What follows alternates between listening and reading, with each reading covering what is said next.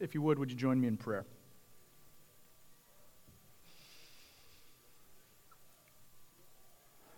Father, may your word be our rule. May your spirit be our guide. And above everything, we pray that Jesus Christ would be our chief concern. Even so we pray, come, Lord Jesus. Amen. Before we get to the scriptures, I want to say this. This sermon is going to feel a little bit discombobulated and disjointed, but if you stay with me, I think I'm going to bring it full circle. All right? So, there has been a lot of ink that has been spilled about the polarization that we as Americans feel at this particular moment in history.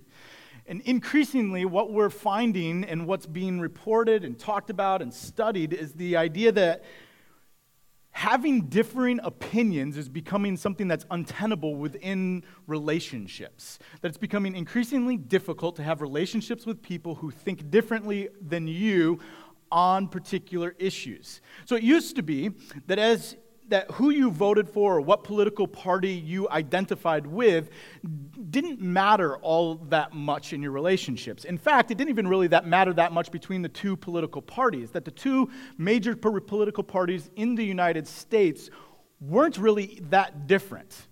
They were full of the spectrum of people across political ideologies. And so you could go to the Republican Party and you could find Republicans who actually talked like and voted for policies that we would now consider more Democrat. And you could go into the Democrat Party and you could find Democrats who talked like and thought about policies that we would now say sound more Republican.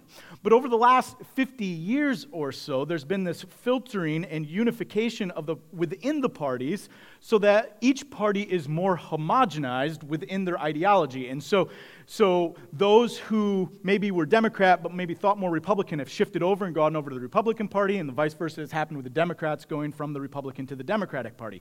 And the result of this is the parties have grown farther apart ideologically from one another, right? And what's happened as the parties have grown farther apart from one another in terms of how they think about policy, antagonism has increased between the parties and between Americans as they identify with one party or another.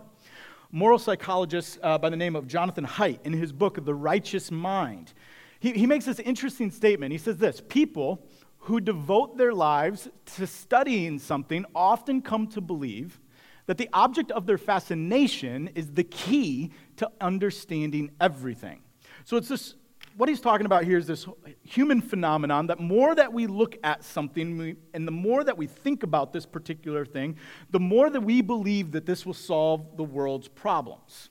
So, if you are someone who is very concerned with poverty, and you read a lot about poverty, and you think a lot about poverty, and you advocate for poverty, and you look at its causes and where it's coming from, and you try to understand the distribution of wealth and how that affects people, you come to see the world through a lens that believes that if we could solve poverty in a particular way, we would solve a lot of our problems. Or if you believe that personal choice and freedom are the key to society's problems, so you read about it and you listen to those who talk about it in those lines, and you tend to spend all of your time with people who think like that, the more you do that, the more you come to believe that that's actually what's going to solve the problems of society. That if we just give people more freedom, if we give people the opportunity to make their own choices, and we leave government or institution out of it, then we'll solve world's problems. If you believe that parenting, like kids these days, and so you read books about parenting, and you go to conferences about parenting, and you stay up about all the trends, and you try to understand different discipline techniques and different educational techniques and all of this sort of stuff, and you come to believe at some point that if we just parented in a particular manner, then we may solve the problems now, but down the road with our kids in the next generations, then our problems will be solved. Or if you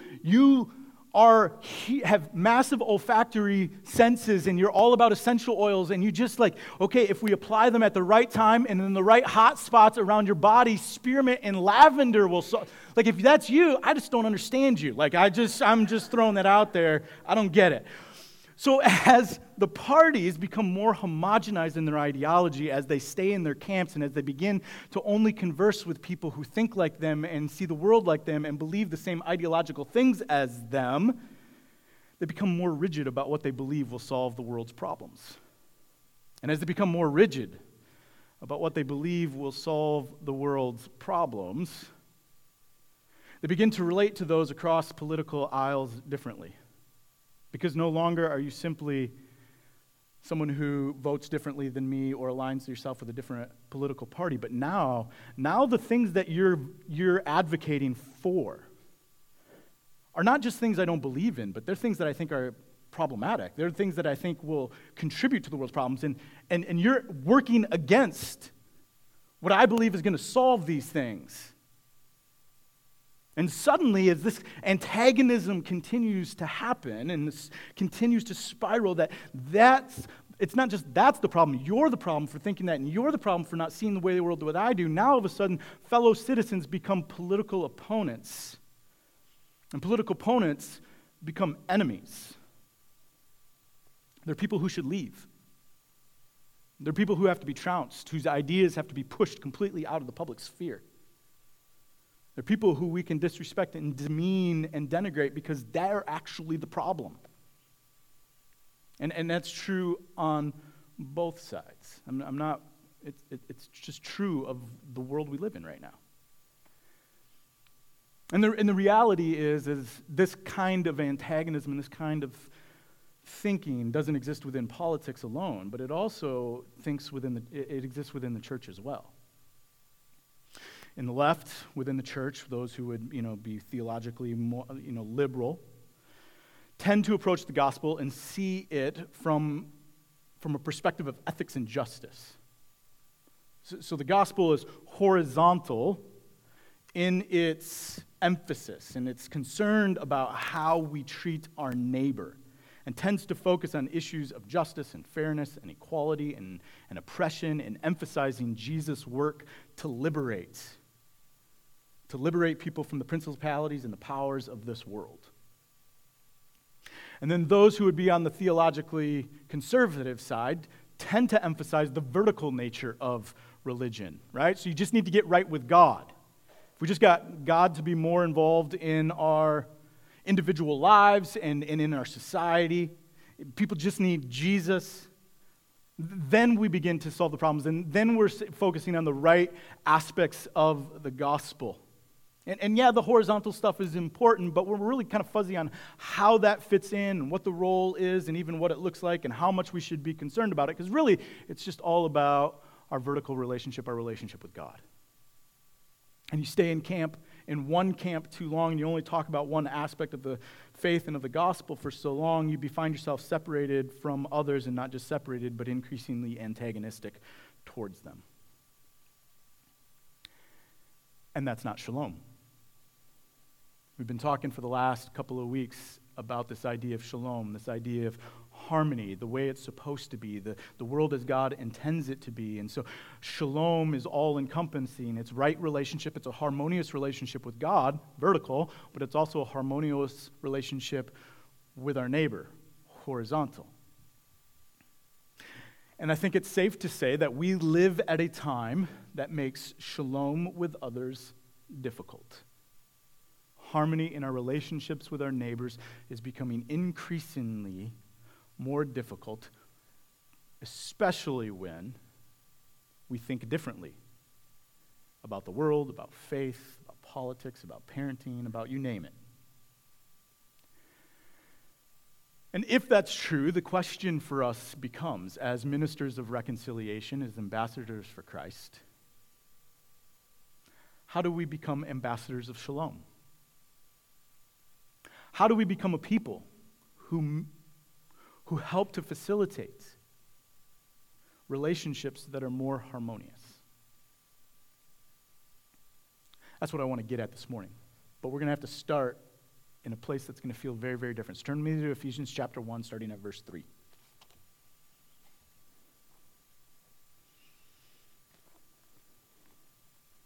Ephesians 1, verse 3. Praise be to the God and Father of our Lord Jesus Christ, who has blessed us in the heavenly realms with every spiritual blessing in Christ. For God chose us in him before the creation of the world to be holy and blameless in his sight.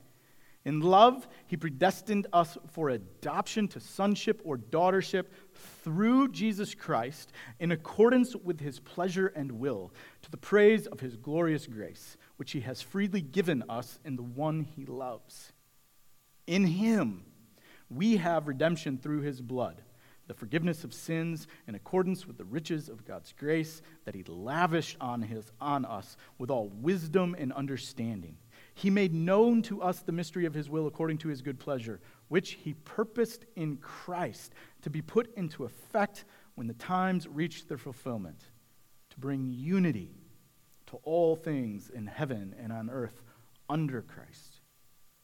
In him we were also chosen, having been predestined according to the plan of him who works out everything in conformity with the purpose of his will, in order that we, who were the first to put our hope in Christ, might be for the praise of his glory. And you also were included in Christ when you heard the message of truth, the gospel of your salvation.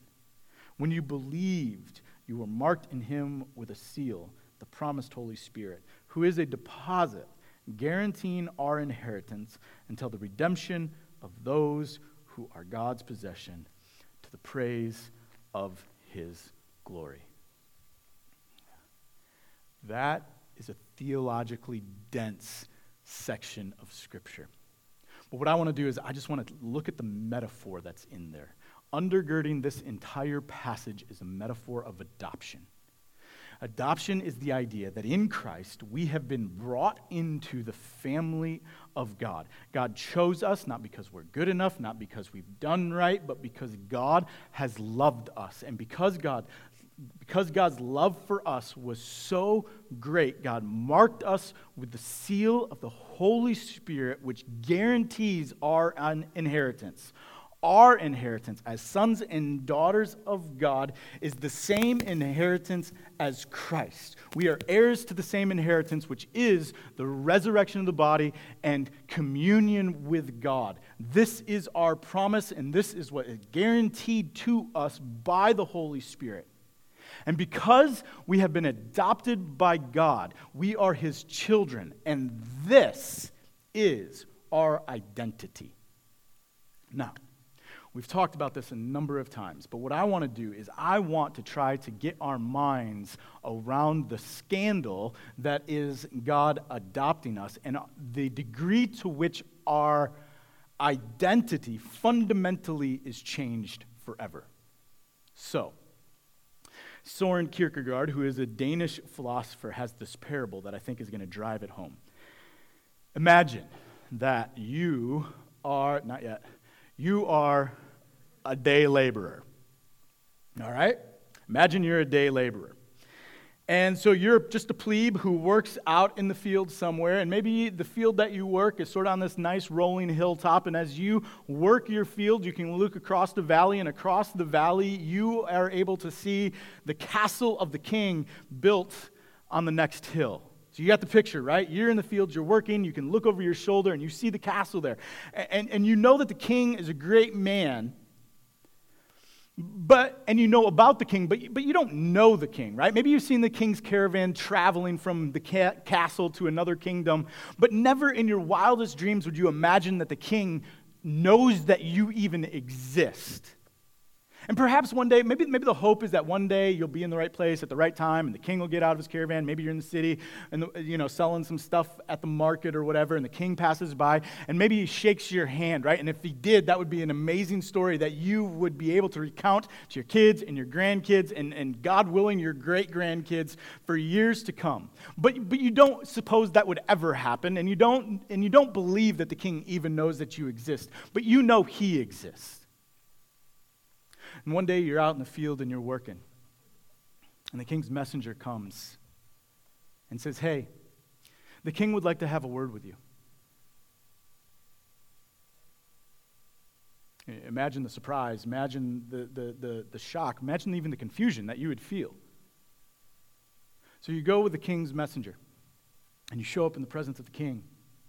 You're standing in his throne room. Perhaps the king is all dressed up in his royal garments. The crown is on his head. He's sitting on a beautiful throne. You're surrounded by the ornateness of the castle. Like the grandeur of the kingdom is on full display as you stand in the presence of the king. And the king says, I'm so glad you're here.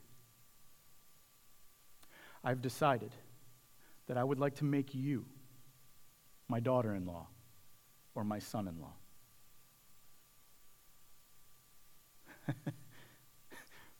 What's rolling through your head at that particular moment? Do you have the right person here? Are you sure about this? Wait. Are you playing a joke on me? Like if I say yes, are they going to be like, how foolish are you? Do you think that you are good enough to be my in-law? Banish him to the prisons. What do you think your friends are going to say? Like you can go home and be like, guess what happened to me today? The king wants me to be the son-in-law. You think everybody's going to be like, no way, that's so true. Or they're going to be like, you're an idiot. You are a fool. That never happened. They wouldn't believe you, right? And you'd be run out of town. You'd be treated as a laughingstock. Kierkegaard goes on to say this. He says, quite humanly, the day laborer would be more or less puzzled, self-conscious, and embarrassed by it. He would, and this is the humanness of it, humanly find it very strange and bizarre that the emperor wanted to make a fool of him, make him the laughingstock of the whole city. Why would you feel this way? Because you recognize that the king is other than you, right? The king is completely, like, there is a caste system, there is a hierarchy, and the king operates and lives out of a different sphere than you. Again, an encounter with the king would be something that you would talk about. An encounter with the king would give you maybe even special status among your friends because they would want to hear the story again and again and again. Like, tell us the story about the time you met the king. We'll buy you around. Tell us the story. It would grant you sort of this special status within the community. That person met the king. That person got to be with the king. But it wouldn't fundamentally change who you are to simply meet the king. You're still a day laborer. You're just now a day laborer with a really good story. But if it's true that the king wants to make you a daughter-in-law, that the king wants to make you a son-in-law, and it happens, now your identity is fundamentally changed. You are no longer a day laborer. You're royalty. And that gulf that used to exist between you in the field and the king in the castle is now non-existent. You're a son. You're a daughter. You relate to the king differently now. There's this closeness, there's this intimacy, and that changes everything. That, brothers and sisters, that's adoption.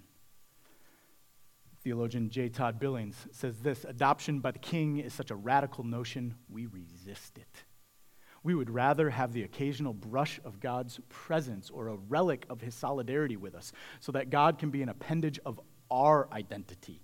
But God wants more than that. God wants our lives, our adopted identity. What Billings is saying here, I think, is something that we need to pay attention to. It says this idea is so radical, this idea is so scandalous that we almost step back at it. We don't want it because it's too much to be changed to that degree, to have our identity reoriented in that manner. It is just too much. What we'd prefer is, can I have the encounter with the king? Can I maybe he gives me something and I can show it off to people, some relic of the encounter? Can I have the story that sets me apart just a little bit, but I get to stay who I am? I'm essentially still the same person, and now I'm just this person that's had this cool encounter. Now this story gets wrapped up in my identity, but I'm not wrapped up in his. But the scandal of adoption is that we don't get to have God as simply an appendage to our identity. Rather, it becomes our identity. You are a child of God. You are a son. You are a daughter. You are an heir to the inheritance the same as that is Christ. That is the heart of the gospel. When God adopts us according to his divine prerogative to make us sons and daughters, it changes everything about us. We now are children of God. And notice real quickly how relational this is. Typically, when we think of ideas like justification and sanctification and being made right with God, it's sort of forensic in its nature, right? It's as personal as a courtroom. We stand before God, the judge, and we are found guilty. Christ, our advocate, our defender, offers on our behalf a case saying, I will die, I will pay the punishment that they deserve so that they might go free and walk out of this courtroom as a free individual. Right? It's forensic.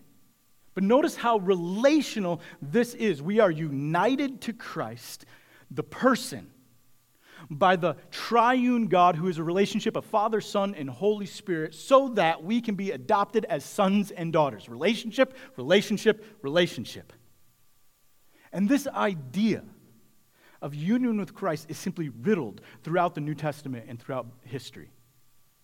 You know, the term Christian is used 3 times in the New Testament. This phrase, in Christ, or the idea of being united to Christ, in Christ, 165 times. It's central to us understanding the gospel. One biblical scholar says this: being in Christ is the essence of Christian proclamation and experience. Another one says, union with Christ is the central truth of the whole doctrine of salvation. The whole doctrine of salvation wrapped up in this idea that you and I, united to Christ. We are in Christ. And still one more. In Christ is an expression of intimate interrelatedness, analogous to the air that is breathed. It is in the person, yet at the same time, the person is in it. That one's good. What's the apex of salvation? It is that we are in Christ like the air that we breathe. The air that we breathe it's here. It's out here. It's all around us. We move in it. In him we move and find our being. And it is in me. It's out here, and it's in here.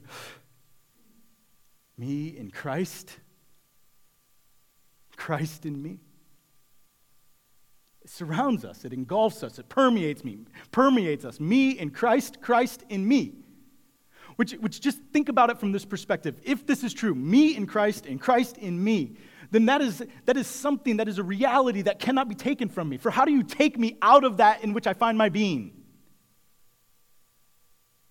You can't take me out of it. No matter what circumstance I find myself, me in Christ, Christ in me. God forbid my wife is taken from me. Me in Christ, Christ in me. My children get sick. Me in Christ, Christ in me. I'm fired for whatever reason. Me in Christ, Christ in me. The pain of this world overwhelms me and berates me and continues to knock against the walls of my house. Me in Christ and Christ in me. It changes nothing. No circumstance we go through changes this fact. Christ in me, me in Christ, I am a child of God, and no one can take it from me. This is the crux of it. Now, my guess is that some of you are sitting here going, oh man, this sounds great. This is philosophical. It sounds so hope-filled and joy-filled, and it sounds also super theological. So how do I get it? What do I have to do? Theologian Martin Laird says this: union with God is not something that needs to be acquired, but realized. What do you need to do? Nothing. It's already yours. When you confess Christ as Lord, this already is. You are united to Christ by the power of the Holy Spirit so that you are adopted by the Father. You can't get more of that. You can't increase your daughtership. I'm going to work really hard and become more of a daughter. No, you're a daughter. That's your identity. End of story. It's yours. Already been acquired. Whether you know how it works or you think it sounds too philosophical for any practical purpose, does not change its efficacy or its reality. It's the air you breathe. Christ in me in Christ. And so our responsibility then is not to try to work to garner it or to try to acquire it, but our responsibility is simply to push deeper into the reality and our understanding of it, to understand how it permeates all of our lives and all of our beings. This summer, on sabbatical, Sarah and I went to Antigua. We went to a resort in Antigua. And they had the beach area, and they had all kinds of different activities that you could do on the beach. They had kayaks, they had paddle boards, you could get snorkeling gear and go snorkeling on the reef that was just right there.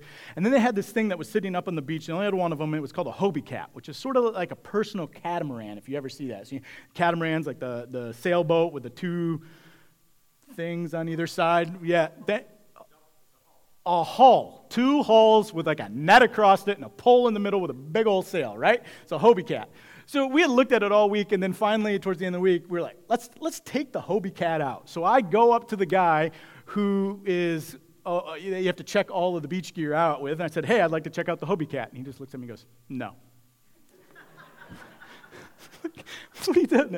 I was like, why can't I take the Hobie Cat out? He looks at me and goes, do you know how to sail? I'm like, no, but I'll figure it out. No, you can't take it out.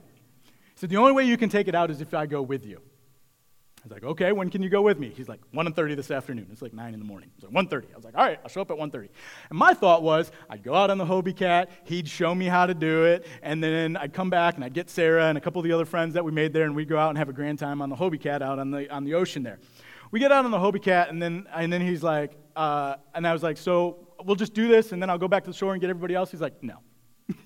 This guy was great. No.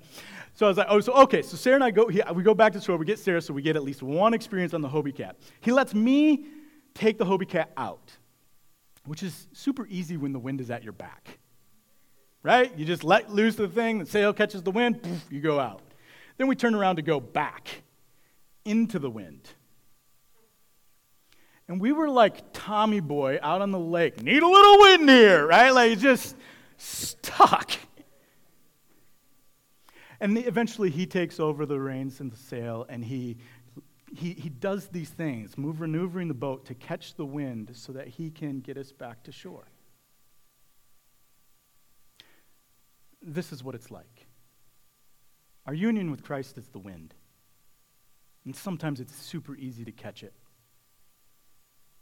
Sometimes everything lines up and life is going well and we feel it, right? We feel the connection with God. We feel worship. We feel it deeply. And we just open up our sails and the wind takes us and we go. And sometimes life is hard. And it feels like we're sailing against the wind. And it's in those moments that we have to learn how to catch the wind that's always there, right? The wind just is. We don't get to control the wind. It just is. It's there. Our responsibility is to catch it.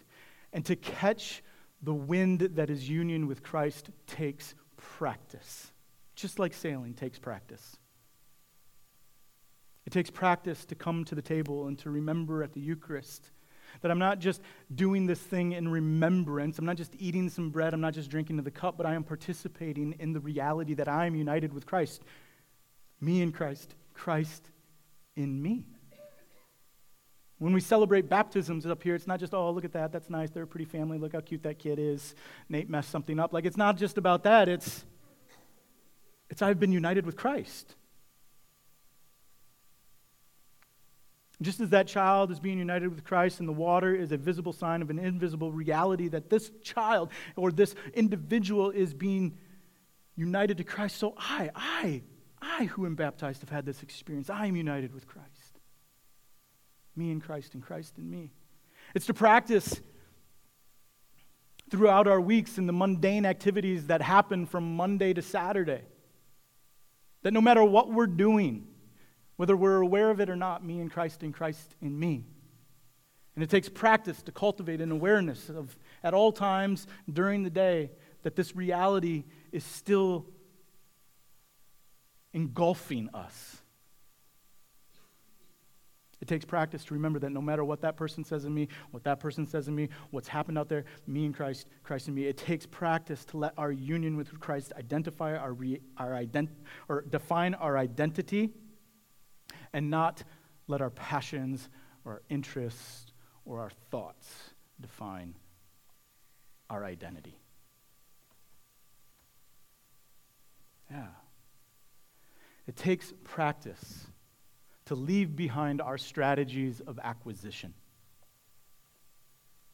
There are no 9 steps here to follow. There's no boxes to check. There's no e-course that you can sign up for greater understanding. There is only one thing that I believe you can do. Be still and know.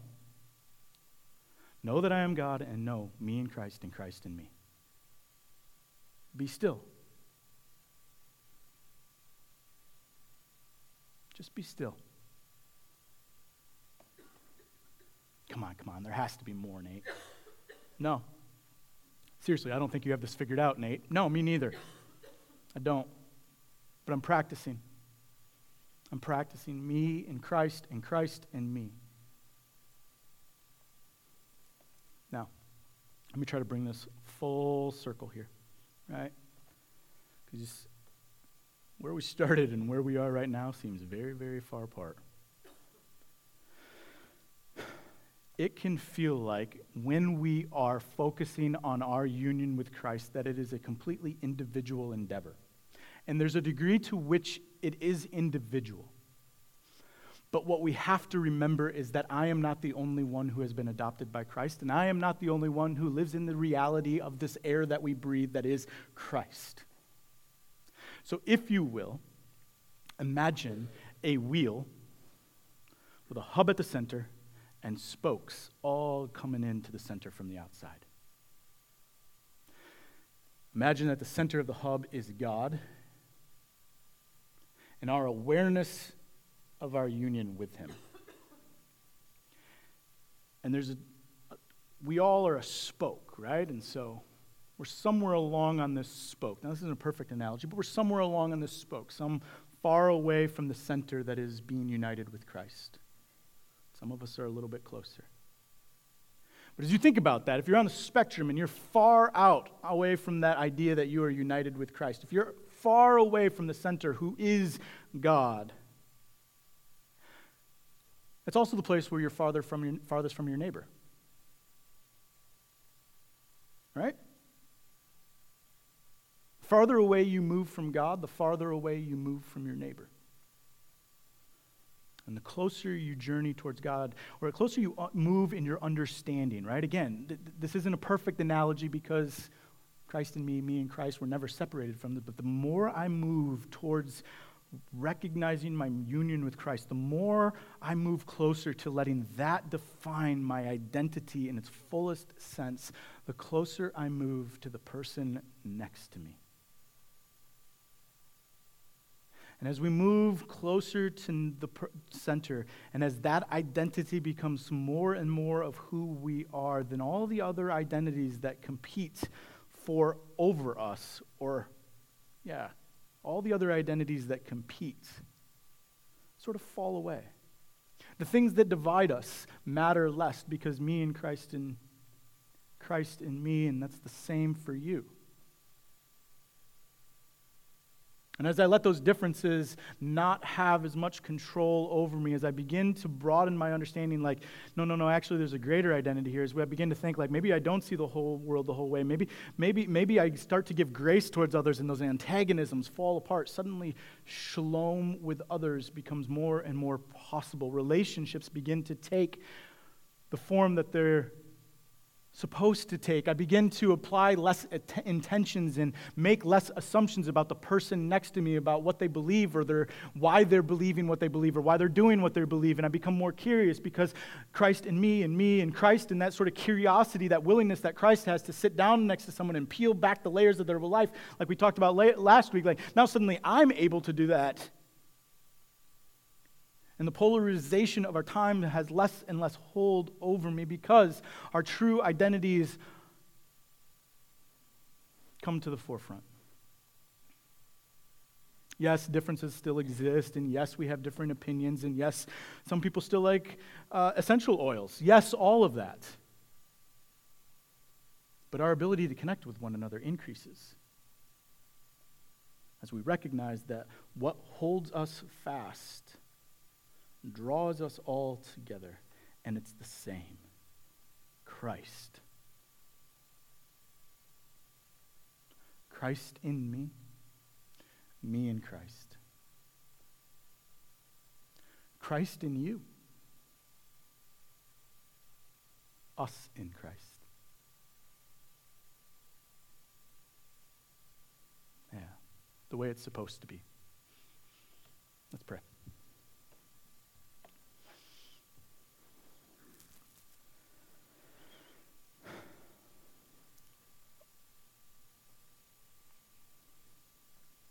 Father, you've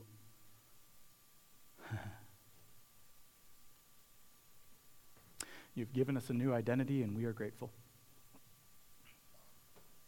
We are grateful, and we're able to say that we're grateful, maybe without even fully understanding what that means. Without even fully understanding the scope to which it affects our entire lives. And so, Lord, I pray that our gratitude would continue to overflow, and our gratitude would actually spur us to greater understanding and greater curiosity about what it means that Christ in me and me in Christ is the air that we breathe. It is the fundamental reality that defines the world around us, and it defines who we are. Christ in me, me in Christ. For this gift, for this grace, we give you thanks.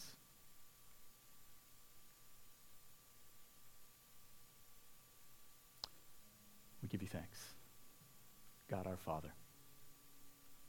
Amen.